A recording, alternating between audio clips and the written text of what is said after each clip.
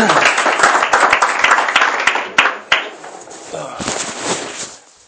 everybody, my name's Adam. I'm a recovered alcoholic.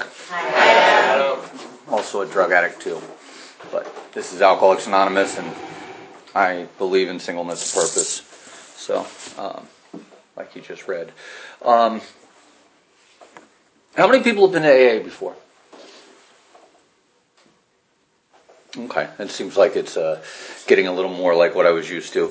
When I went to rehab, everybody pretty much. It was like one or two people who had never been to Alcoholics Anonymous before, and one of the things that I used to hear a lot, was that it didn't work, or and the reasons why was people got tired of hearing the war stories. They got tired of hearing the bitching and the moaning. It was all about sharing about our issues and our feelings and all that stuff, and not enough about recovery. And I found that to be true for myself. When I walked into the rooms of AA, I walked into an area where the local AA idea of a program of recovery was very much like group therapy. There wasn't a lot of talk of God. There wasn't a lot of talk of the 12 steps. There wasn't a whole lot of real substantial solution. It was all about, how was your day? How shitty was your day? Let's feel better. Let's talk about it. And they used to say all the time, a problem shared is a problem halved. And for me, I'm the type of alcoholic that wasn't my truth. That wasn't my solution. I can bitch about my problem and feel better, go home and wake up the next day and have the same damn problem. Come to a meeting and bitch about it, feel a little better, go home, wake up the next day, have the same problem, and I can only last for a certain period of time, a very short period of time. My grace period was about 3 days when I was in that place where if I wasn't able to deal with the internal conflict that was going on with me, I was going to go get high. That was the solution that I had at that point. The only thing that ever worked for me for the way I was feeling was to get loaded. And until somebody gave me another way to live, I was going to continue to go back to that. I wanted to read something. It was jumping in my head when all the readings in the beginning were starting off, and it's something that really gave me a lot of hope when I first came across it. And we don't hear it enough in the meetings. We hear a lot about the 9-step promises. Everybody talks about the 9-step promises. We read them in the beginning of almost every meeting or at the end of every meeting. The painstaking about this phase of our development, blah, blah, blah. Well, if you flip the page, the 10-step promises are amazing. The 10-step promises say, we ceased fighting everything and anyone, even alcohol, for by this time sanity will have returned. We'll seldom be interested in liquor. If tempted, we recoil from it as if from a hot flame. We react sanely and normally, and we will find that this has happened automatically. We will see that our new attitude toward liquor has been given us without any thought or effort on our part. It just comes. That is the miracle of it. We are not fighting it, neither are we avoiding temptation. We feel as though we have been placed in a position of neutrality, safe and protected. We have not even sworn off. Instead, the problem has been removed. It does not exist for us. We are neither cocky nor are we afraid. That is our experience. That is how we react so long as we keep in fit spiritual condition. When I first heard that was a major eye-opener to me, because I was under this idea, and it was perpetuated by the fellowship that I was around, was that, I'm going to be recovering for the rest of my life. I'm going to stay sick. I'm going to be, always be screwed up, and trudging through my day and have to make a meeting and got to, get through this issue or that issue or whatever for the rest of my life. And that's not really a message of hope to me. I want to hear that I'm going to get better. I want to hear that things are going to get better, and I was recovering for a period of time. It took me getting through the 12 steps to reach a place where all of a sudden those things started to happen. My problem with alcohol and drugs was lifted. I didn't think about getting high anymore. I still was crazy. I still acted like an asshole sometimes, but I didn't think about getting loaded anymore. And that was an amazing thing for me because I'm the type of guy who got high no matter what. I drank and I used no matter what. I'm the oldest of three boys. I'm a byproduct of the 60s. My parents were hippies. I should have been born at Woodstock, but my mom backed out at the last second. They were on their way. I would have been born in the parking lot on the way home, And actually, I probably would have been born sooner because of the acid and all that. But, I used to get mad because I thought that would be a great excuse. You know what I mean? That's why I'm the way I am. I was born on acid. But the family unit that I grew up in, it's like I getting drunk and getting loaded were not necessarily bad or wrong in my home. I drank with my dad and I smoked pot with my mom. I lived on a commune when I was a kid. I lived in a teepee. I lived in a school bus. I crossed the country 5 times before I was 5. We lived in that world. And it was perfectly acceptable. My mom was growing plants when I was a kid. I was raised up in this life, and it wasn't viewed as being bad. I took my first conscious let's go get drunk drink when I was about 12. I had some drinks before that, but they weren't necessarily if I took them, they weren't to get drunk, and if my parents gave them to me, I had no consent, and they had, I was I was that little baby that they put beer in the bottle and watched him stagger around the parking lot, and they thought it was funny, and looking back, I think it was funny too, but the idea is I took my first drink with my buddies at around 12. We got two jugs of like Gallo wine or something like that, with the screw top and a 6-pack of beer. And we went and hung out on the train tracks next to a construction site and we proceeded to get drunk. And it was what I had been looking for, I found where I belonged. I was home in a sense. It felt great. I lost all my inhibitions, all my fears, all the stuff that was going on inside of me disappeared that night, and I had a blast. Some point in the evening, I blacked out. I woke up in a puddle of red wine and Dorito puke. Yeah, exactly. But you know what? And this I'll never forget. I don't remember necessarily a lot of my first drunk, but I remember the next morning. And I was laying out in the yard, and the sun is beating on my face and my head, and I had the most obscene hangover that anybody could have, red wine and Doritos, and my only thought was, I can't wait till next weekend. I want to do this again. I felt like I was home. Over the next couple of years, I wasn't able to drink a lot because my parents at that point were traveling a bit, and I lost contact with my friends that week, and I had to build new friends and all that kind of crap. But the first chance I got, I drank again.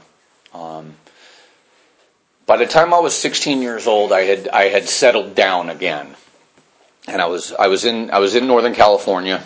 That's where I pretty much grew up, and I started to drink almost daily. It wasn't really daily, but it was damn close. I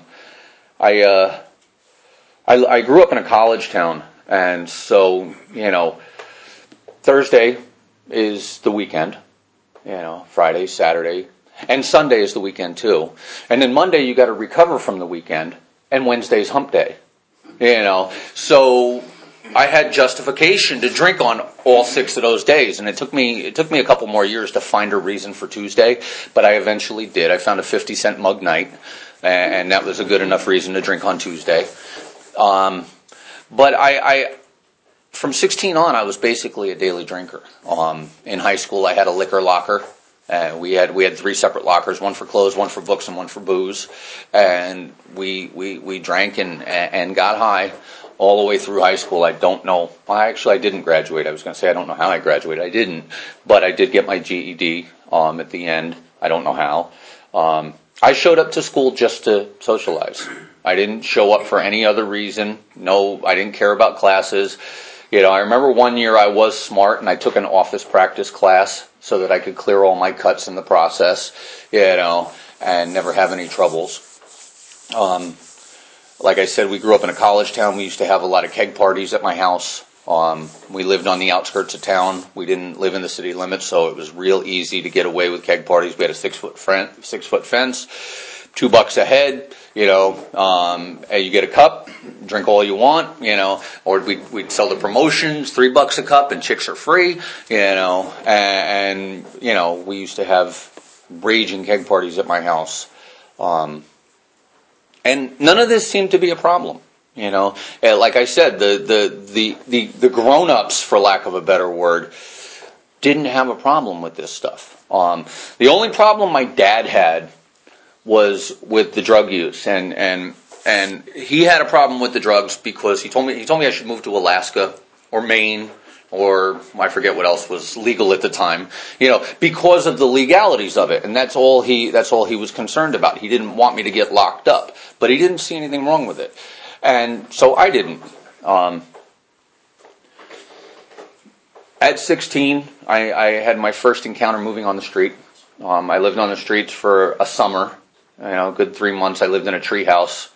We had as kids. Yeah, a friend of ours' parents father had built us this really great tree house, really stable, solid tree house.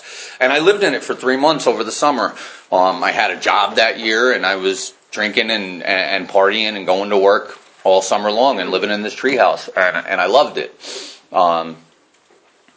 Ultimately, my dad had finally found me and dragged me back home that year, and back to school. But by the time I was 18, I was out there again. I was out on my own, doing my thing, and I was never about trying to live in this world.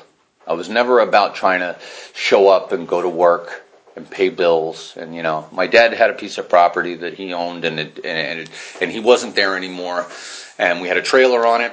There was no electricity because I didn't work or pay for electricity. The water, I had this special wrench, it's like 6 feet tall, and you shove it into the ground, turn the water back on. Every time the water company would turn it off. I had a fire pit in the backyard that we used to cook on. I had the lawn sofas and the lazy boy chairs in the backyard, and this was perfectly normal to me. It was perfectly acceptable because, like I said, I didn't want to join. I didn't want to be part of society. So it was real easy for me to live like that and then immediately move to the streets. My dad had come back to California and told me I couldn't live the way I was living, so my idea was to camp out under the stars. And I stayed out there for like 5 years. I was never a hardened criminal type. I didn't do robberies or burglaries or anything like that, but I was a drug dealer. I was a booster. I did whatever I had to do to continue to get high. Because that's all it was about. I was never about dealing drugs to make money. I was about dealing drugs so that I could have friends that I could get loaded with. I sold acid. Acid's cheap. You could spend $30, get 100 hits, sell 10 of them, get your money back, and then party with everybody. And that's the reason that I did it. Like I said, it wasn't about any of that life stuff. I ended up going to jail. I remember being locked up and writing letters to anybody who would listen. I got a problem. There's something up. I don't know what I need. I need some kind of treatment. I need whatever. Didn't know what any of that meant. I just knew that every time I got in trouble, it was somehow surrounding getting loaded. It was either trying to or in the middle of being high. And I thoroughly believed that I had a problem when I was locked up. And within 20 minutes of being released, I had a six-pack. Within 2 hours of being released, I had a half ounce of weed down my pants, a bottle of schnapps in my back pocket, and 2 hits of acid in my system. and I spent the night outside that night. I hadn't even seen my parole officer yet. I called her the next morning and I said, I got to get out of California. I'm going to spend the rest of my life in and out of jail. All of my friends were like that. They were either dead or they were doing life on the installment plan. They'd do 6 months in, 3 months out, a year in, 6 months out. And I didn't want to do that. Jail was easy for me. I didn't have a problem with it. It didn't scare me. It actually scared me that it was easy. That's what scared me. Because you tell me when to eat, you tell me when to sleep, you tell me when to go play cards or work out or watch TV, I have no responsibility. I have no accountability to anything. And that's what I was looking for all of those years. I don't want to be responsible. I don't want to do anything. I just want to get loaded. And I could get loaded inside. It was a little harder to make it. It was a little harder to get it.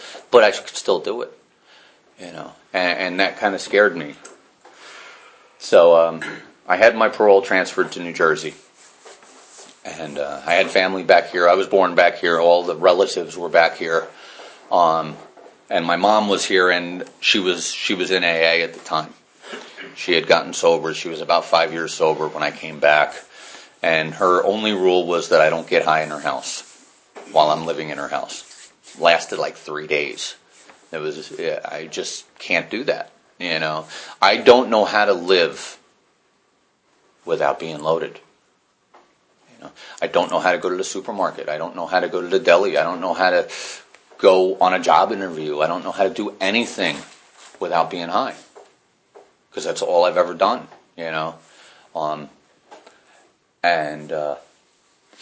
So like I said, it lasted about 3 days. I stayed with her for a little while. Eventually she threw me out.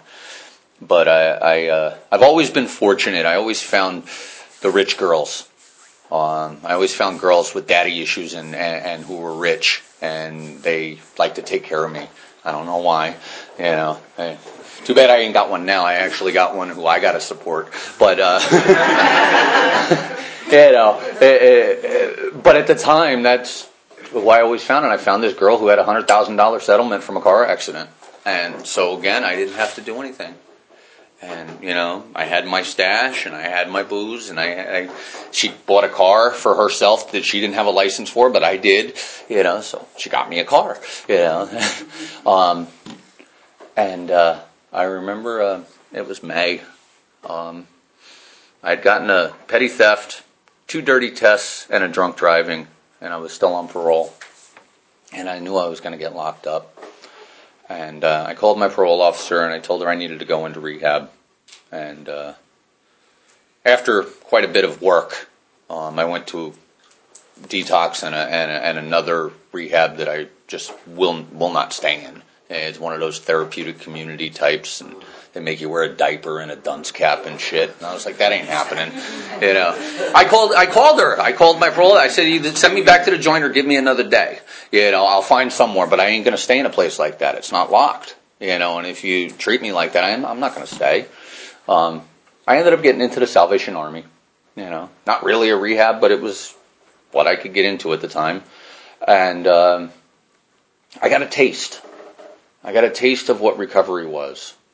And I got to give credit to the Sally, and I always do this. The Sally did save my life, because they said the one thing that I needed, and it's carried me to this day, is they said you'll never get and stay sober if you don't find God.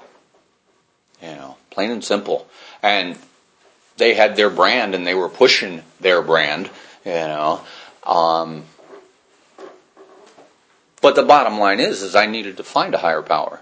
Doesn't have to be any particular brand. It doesn't have to be theirs or mine or yours or whatever. But I got to find something that I can believe in. And I held on to that, And I remember talking to all the guys in this place and asking them what they believed and what are the principles behind what you believe. And my first higher power in recovery was a set of principles. It was a set of principles common to all the world's religions. And that's all it was. It was something that basic, and I could get behind that. I could get with that. And I came into Alcoholics Anonymous, and I started to do everything they told me to do. The problem was I went into that area where they said make 90 and 90. Don't drink and go to meetings, share about your problems. And I did all that. I did everything they told me to do in the fellowship. I had a coffee commitment. I had lots of phone numbers. I called people. I hung out. I went to the diner. I went bowling, and I drank. Because all that external shit didn't matter. All that external stuff isn't why I got drunk. I didn't get drunk because of the people I hung out with. I didn't get drunk because of the music that I listened to or the shirt that I wore or the music, none of that external crap mattered. It was all what was going on inside of me. The book talks about unmanageability. It says that our lives had become unmanageable. It's not that outside stuff. It's not the crashed cars, the lost jobs, the pissed off wife, girlfriend, husband, whatever. That's not the unmanageability. Unmanageability is the shit that goes on inside of me. There's a paragraph on page 52 of the big book. It talks about having trouble with personal relationships, prey to misery and depression. We can't control our emotional nature. We're full of fear. I forget. But there's 8 of those things that it talks about, and that's me, drunk or sober. That's who I am. That's what I'm left with when you take the booze out of me. So if I'm still that person, my only solution that I know is to go back and get high until I can change that stuff. The book tells us that once the spiritual malady is overcome, we straighten out mentally and physically. So I deal with this, for lack of a better word, God issue. I deal with this need for a higher power. And once I've done that, everything else falls into place. And that's been my experience.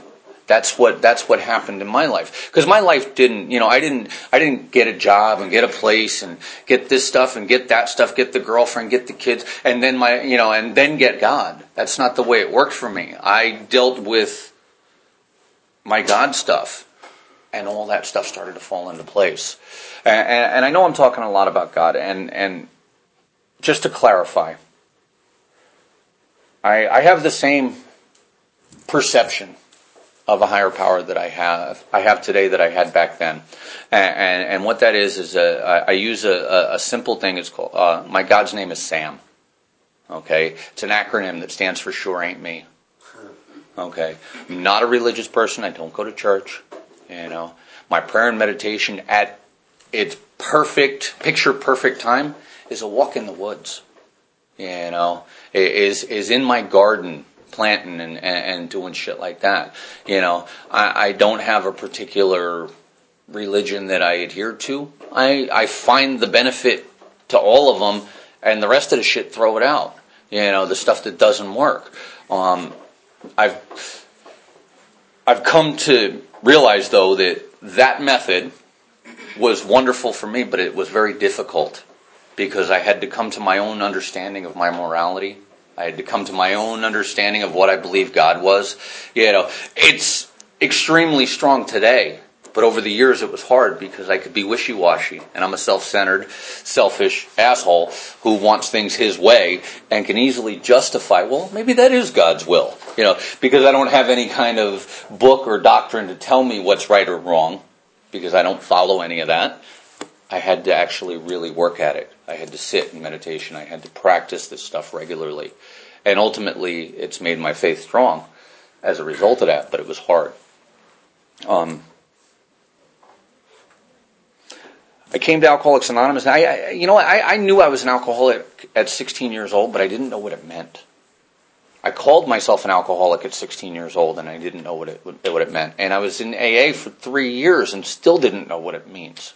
I thought it had to do with the trouble and how much I drank and all that other stuff. And what it really boiled down to, I had to sit down and read this book, and find out what the description of an alcoholic is. Once I put booze in my system, I can't guarantee what's going to happen. I may be able to drink 2. I may end up drinking 20. I have no idea. Because I have drank 2. I was asked by a girlfriend one time, please don't drink a lot tonight. She offered up favors and, and all that, and so, I'm thinking about this. That might be a good idea, and I drank 2. But the problem was, is that I have this physical craving for alcohol when I put it in my body. Okay? I take 1 drink and my body tells me I want more. So I'm all uncomfortable, I'm restless, I'm irritated, I'm agitated, so that night that I drank 2, was I a happy-go-lucky guy who was going to get some that night? No, I was a miserable prick whose body was telling him he wanted to drink. So I didn't get any that night. But it took me a long time to realize that because I never drank with the intent of having a couple. I always drank to get fucked up. That was the only reason that I drank, So I had to scour my brain, and I found that one instance, and I could see that I was irritated, I was agitated, I was crawling out of my skin. And that's the allergy. That's the craving that I was experiencing, And that's the one part. It says in the book that this phenomenon of craving only happens. What does it say? It only happens to this type. They're talking about chronic alcoholics, and never occurs in the average temperate drinker. So I'm not an average temperate drinker. I may not be an alcoholic because I have craving, but I'm not an average temperate drinker. So I could be a hard drinker. I could be an alcoholic. So that limits it a little bit. So then I start going further into the book, and it talks about the obsession of the mind, and what that is knowing the consequences, knowing that when I put a drink in my body, there's a really good chance I'm going to jail, or at best I'm going to wake up with all kinds of new consequences, other than the ones I started with, knowing that full well. Can I convince myself it's okay? Do I convince myself it's okay? Do I think that it'll be different this time? Or I'll handle it. I'll only drink beer tonight. No Jack Daniels. No vodka. I remember by the end of my drinking, the only hard liquor I could drink was tequila. Because Jack made me violent, vodka made me black out, Southern Comfort made me yak. It's like there was nothing I could drink anymore, because it's all the booze's fault. It's not mine, obviously, it's this brand, and this obsession of the mind that tells me, it says, they describe it perfectly in here. It's on page 24. The fact is that most alcoholics, for reasons yet obscure, have lost the power of choice in drink. Our so-called willpower becomes practically non-existent. We are unable at certain times to bring into our consciousness with sufficient force the memory of the suffering and humiliation of even a week or a month ago. We are without defense against the first drink. How many times did I pick up a drink and forget about all that shit that happened yesterday? Or last week or last month, or this morning, I woke up in the morning, I'll never do that again. By lunchtime, how am I going to do this tonight? That's the obsession of the mind, so it's the 2 aspects of powerlessness. And then we already talked about the spiritual malady.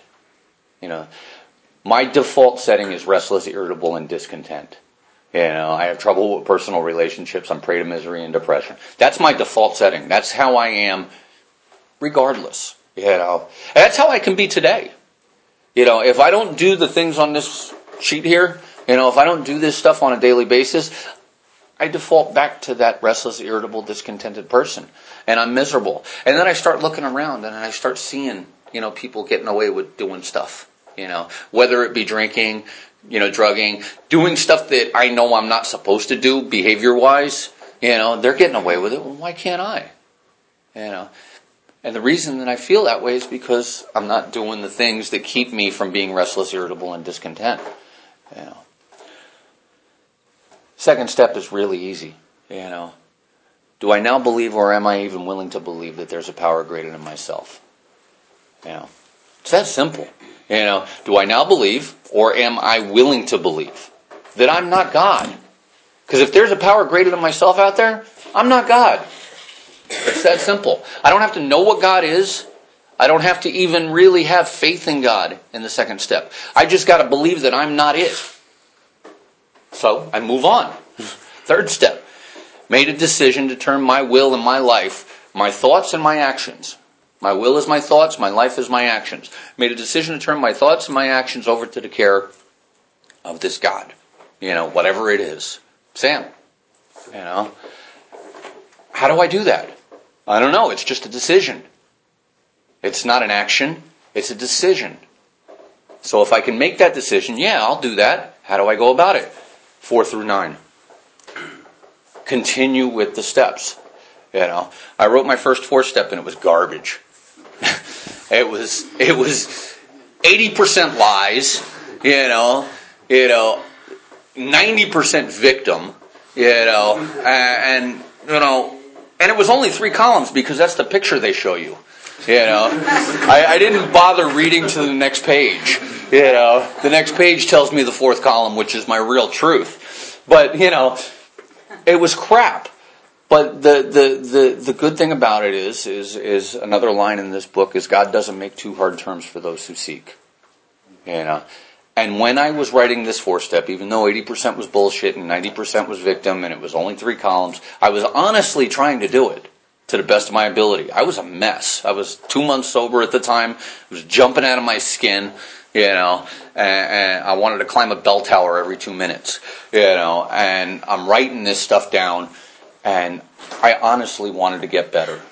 And God doesn't make too hard terms, He allowed me to get some truth from that. I sat down with my sponsor, I shared this stuff with him, and I got a little bit of freedom. Because up until that point, I was either the biggest piece of shit on the planet, or I was a nice guy who drank a little too much. I had these polar extremes view of myself. And, after I shared this with him, I realized, what? I wasn't a nice guy who drank too much. But I'm also not garbage. Somewhere in the middle. I was an asshole, but I'm a drunk, I'm okay here, and I'm not, I got to see some balance from that inventory. And I went about moving forward. I was roughly 4 months sober when I did my first 5th step. And I completed the first round of amends before I was a year sober. Now again, like I said, 90% was bullshit on this, or 80% was bullshit on this inventory, so there was a lot more amends that I had to do. But off of that first inventory, I was able to get some freedom, And I remember in the first few months of recovery, I thought about getting loaded every single day, all the time, And then I started writing, and it subsided a little bit, It still came regularly, but not all day, every day.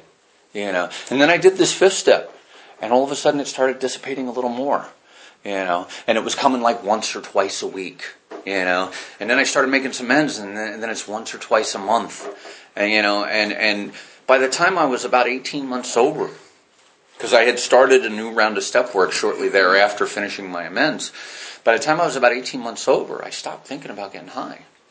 It just went away. And that first paragraph that I read tonight, about cease fighting everything and everyone, even alcohol, happened. I stopped living in that problem. The problem was removed. And I haven't, it came back a couple times after that, but I don't know when it stopped, but I always like to use the number 4 years. I was, because it probably happened around 2, but I don't want to lie, and say that it went away quicker than it did. So it's easier to say 4, because I know at 4 years I didn't think about getting high anymore at all. And I haven't since. Coming up on 19 years this year. It's 15 years that I haven't thought about picking up a drink or a drug, and it has not crossed my mind. Now, granted, I could still be crazy. I could still be an asshole at times. I got in a huge fight with my wife this morning over something really stupid, and it was my fault. So, I'm no saint. I'm not perfect. I'm still getting better, But it's not a booze problem anymore. Now it's just an asshole problem, And I can live with that. I really can. I'm not going to jail over that. I'm not living under a bridge over that stuff. I remember I didn't really talk much about 6 or 7 because in that first couple times, nothing really happened. It was just a quick jump from my 5th step to my 9th step. It was literally, it's actually technically the way the book says, it's only an hour and a half, maybe 2 hours most. You sit quietly after your 5th step for an hour, meditate on what you've written, see if you missed anything, call your sponsor if you did, make your list of amends, and go about making your amends. 2 hours. Okay. But I was probably 5 or 6 years sober. And I was going through a round of work with a guy in Western Jersey, and we had done this. He told me to go home, take my quiet hour, and at the time I had 2 kids, I think, maybe my third. No, 2 kids at the time, and my kids have always been savages. They're a lot like me, and we've kind of encouraged that. To a certain degree. My house is not my own, it's my kids' house. And they run the house, they do their thing, and we buy shitty furniture. And I said, I don't have a quiet hour at home. And he goes, well, there's a hunter's trail over down the road. Go down there. So I went down to this hunter's trail, and I took a walk out into the woods. And it was off season, thank God. And I got quiet and I prayed and I meditated for an hour-long walk out into the woods, and I came back and I got down on my knees, and as I'm saying my 7-step prayer, it started to rain, and it was actually kind of cool. It was like this quick, out of the blue downpour kind of thing, and I finished up my prayer, and I got in my car and I drove an hour home, and I forgot to turn on the radio. And I'm the guy who has the radio on full blast as soon as I get in my car. I forgot to turn on the radio because the first time in my life, the hamster fell off the wheel. I was at peace inside my own head for the first time in my life. And it was friggin' amazing. It really was. And granted, that hamster jumped back on every once in a while. He does. He does. And but you know what? He stays off more and more today, There's times over the years that it'll last for 6 months of peace in my head, without any kind of issues, and don't get me wrong, my life is not easy or rosy or whatever, everybody got friggin' hammered. What was it, 5 years ago when the housing market died? I was in construction, and between, I was a single income household. We went to a dual income household and still took like a 50% cut in our income. It's just like, it's ridiculous. We got all kinds of crazy shit going on in our lives, but I'm okay inside. And that's what this did for me. That's what this step process did. It got the noise out of my head. First, it got the booze out of my way. And now it's getting the noise out of my head, and it's getting the insanity out of me, so that even when it's crazy outside, I'm still okay. And I have the tools to deal with that craziness outside. Because how the hell do you deal with the craziness outside when there's craziness going on inside of your head? And it seems so simple now looking back. But at the time, I got all this noise in here and all this shit going on out here, and I'm damn near running over people because the little old blue-haired lady cut me off, and and all that stuff. And I think it's perfectly normal. And I can't even imagine how I used to live that way, because it's not like that anymore. It can be, and there's been times. I remember last summer, I hadn't done any step work for like a year and a half, almost 2 years. I'd been doing my daily 10 and 11 stuff. I'm still working with others, but I hadn't done a linear approach to the steps where I went through from 1 to 12 again for like 2 years. And all of a sudden I woke up and I was squirrely as shit. Out of the blue. I don't know where it came from or why it happened, but all of a sudden I was just nuts. And I'm okay. It's no big deal. I don't need to write. I'm good. I got this. A couple days later, I'm even it's even louder and louder and louder. And it got to this point where there's 3 days and I'm just jammed and I can't function. And I run in, I work for an old sponsee of mine. And he's got a shop down in Jersey, and I was working with him at the time. And I come running into the office one day with my notebook in my hand. Help! I got this inventory. I'm fucked up, And he sat down with me and we talked through it and got me back on track. But that squirreliness, that craziness that I was in, lasted for 3 days. Not 3 months. Not 6 months, not 3 years like it used to. It lasted for 3 days. And I couldn't take it anymore. Because I'm so used to the normal, peaceful life. Granted, chaos outside, but normal, peaceful inside of me. And I can't tolerate the craziness anymore. It's a gift. Step 10. Did I skip something? I skipped 9. 9. I finally made my last payment. 19 years sober almost. Took me 19 years to pay off my financial amends. Well, it actually took me 17. I finished it last summer. I was paying motor vehicle. It was my last one. And the amazing thing about finishing this amend, I don't get pulled over anymore. All these years, I'm fighting paying this thing. I pay a little bit and then I'd fuck it off. And I'd pay a little bit and then I'd blow it off. And I'd pay a little bit and I'd blow it off. All through that, I'm getting pulled over twice a week. And I'm blaming it on the long hair. I'm blaming it on the rich people that I'm working for. It's not the amend. It's these other things. I paid it off. I stopped getting pulled over. And then I look back at every one of the amends that I've made.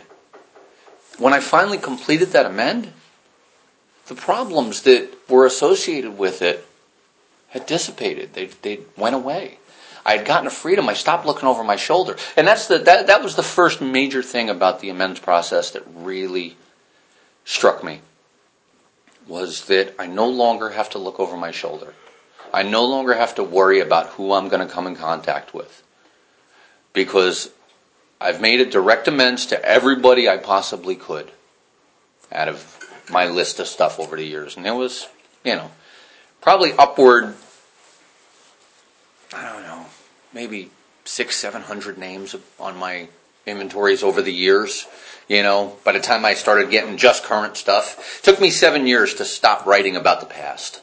Because new stuff would come up every year that I'd forget the year before. And by the time I hit 7 years, I wrote my first inventory on nothing but what had happened in the past year.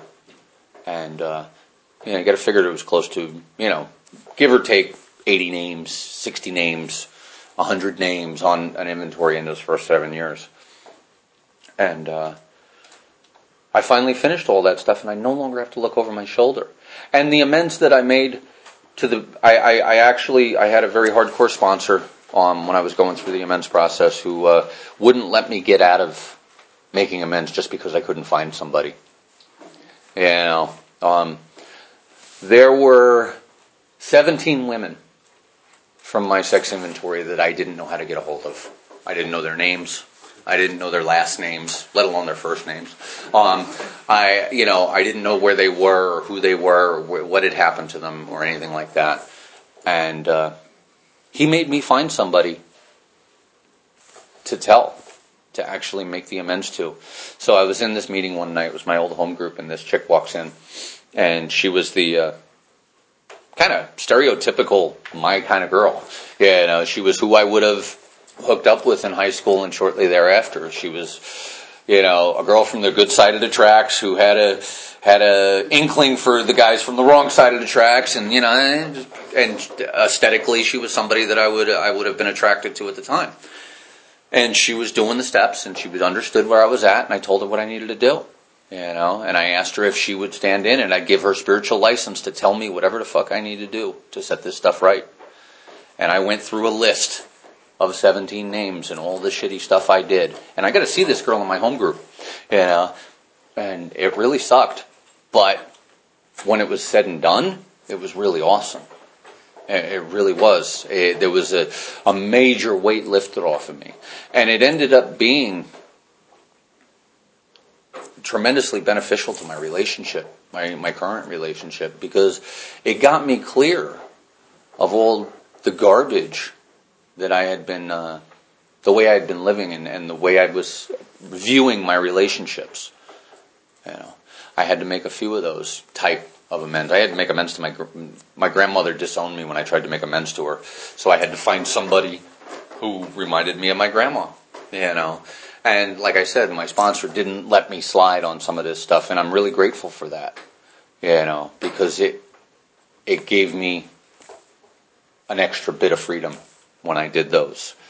My 10th step is probably my most important daily step. Because, you know what? I don't like to write. I don't want to do 11.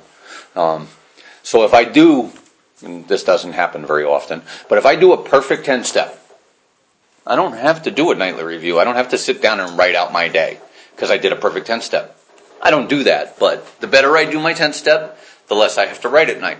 And 10 step tells me to watch for selfishness, dishonesty, resentment, and fear. When these crop up, we ask God at once to remove them. So I'm going through my day and I get jammed up about something. The blue-haired old lady cuts me off on the highway and oh, watch. Okay, I'm pissed off. I'm in fear. Why am I in fear? Walk it through the fear inventory in my head. I don't need to sit down and write this stuff. I've done this stuff enough. I know what fear is being activated. Ask God at once to remove this. Talk to someone. What is it? It's watch, ask, discuss, amend, and turn. So I discuss it with somebody. I go to God first. A lot of people mistake that one. A lot of people think that the fellowship is there for me. I got to bounce this off somebody. I got to talk to somebody. I got to talk to somebody. I got to talk to somebody. I'm relying on human power. What the steps are all about is getting me to go to God. I don't need AA. I benefit greatly from AA. I need AA in the sense that I need new people in my life. I need somebody that I can help. But when I'm doing good, I don't need AA. I need God. And that's what this is all about. AA for me and the people in AA are my backup for when I'm off the beam and I can't get to God. Check my motives, stuff like that. So I watch, I ask, I discuss. So when I call somebody with my 10th step, I actually don't run through all the drama. I just tell them I'm being selfish. I want her to do what I want her to do. I want her to get out of my way and not cut me off and not slow me down getting to work. I'm being selfish and self-centered. I'm afraid of getting in an accident, because if I get in an accident, I can't provide for my family. They'll leave me and I'll get depressed. I'll drink and I'll die, because the blue-haired old lady cut me off the road, That's the alcoholic insanity that can happen to me. Doesn't happen the way it used to. The book talks about being driven by fear, and I was driven by fear for a lot of years. Today I'm not. Today I deal with fear. My fears don't go away. They still happen, but I'm capable of walking through them today because I have God in my life and I can watch, ask, discuss, amend if I need to make an amends to blue-haired old lady. I didn't say nothing to her. I just got jammed up. So, okay, now I turn my thoughts to somebody that I can help. That person that I just spoke to on the phone and told them that I was being a selfish asshole, how can I be of service to you? How are you doing today? Are you okay? Boom. That's my 10th step. Takes about 2 minutes. And some days I got to do it 10 times a day. Good days I only have to do it a couple times.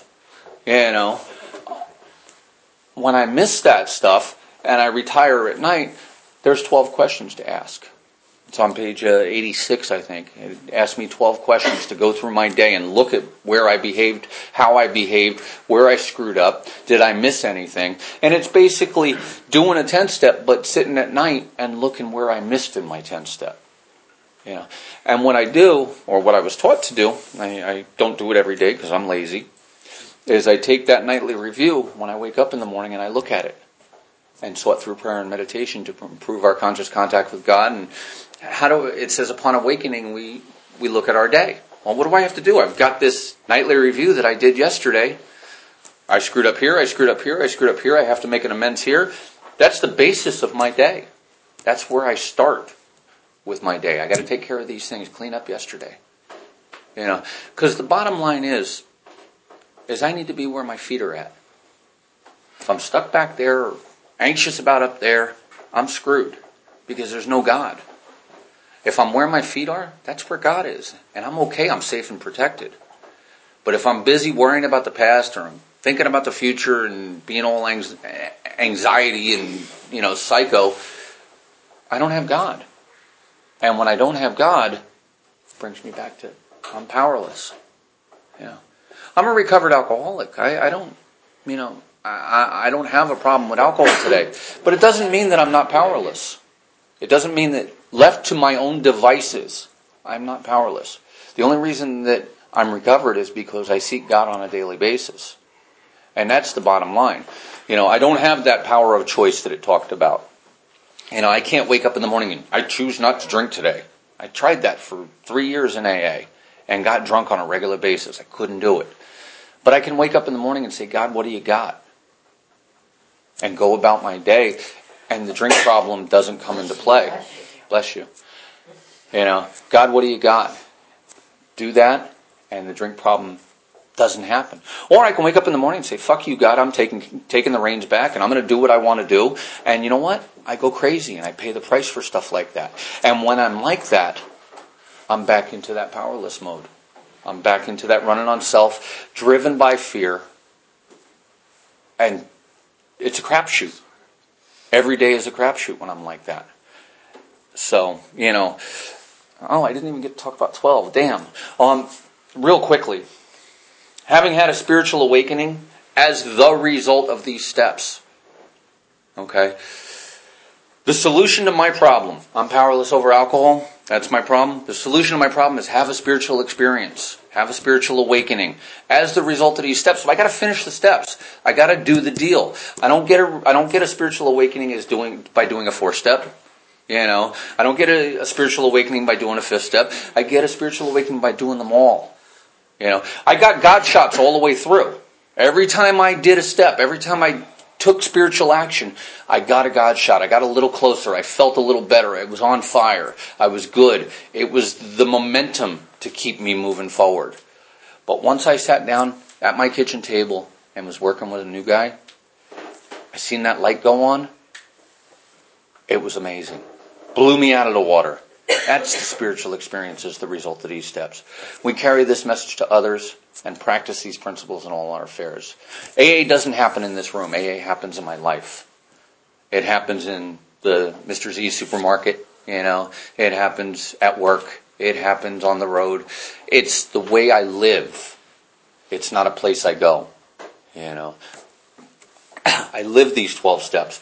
Don't do them perfectly, but I've gotten to a point where it's not even a thought anymore. It's just something that I do. I wake up in the morning and say, God, what do you got for me? It's my first thought. If it's not, it better be my second or third, because by that point I'm already running into my day. And I know that, but I can always stop and step back and say, I fucked up. What do you got? So for anybody who's new or not new, but hasn't done this yet, do it. It can't hurt. It really can't hurt, and it's not as scary as some people like to make it out to be. I've brought people through the steps in the course of a weekend and over the course of a year. There ain't no single cut and dry way to do this. Just do it. There's this guy out of Minnesota. He says any step worth doing is a step worth doing wrong. Just do it. Give it a shot. It can't hurt. I told you about my first inventory. Lies, bullshit, and fear. But it still got me over the hump. It's a wonderful way of life, and I wouldn't change it if I could. That's all I got. Thanks.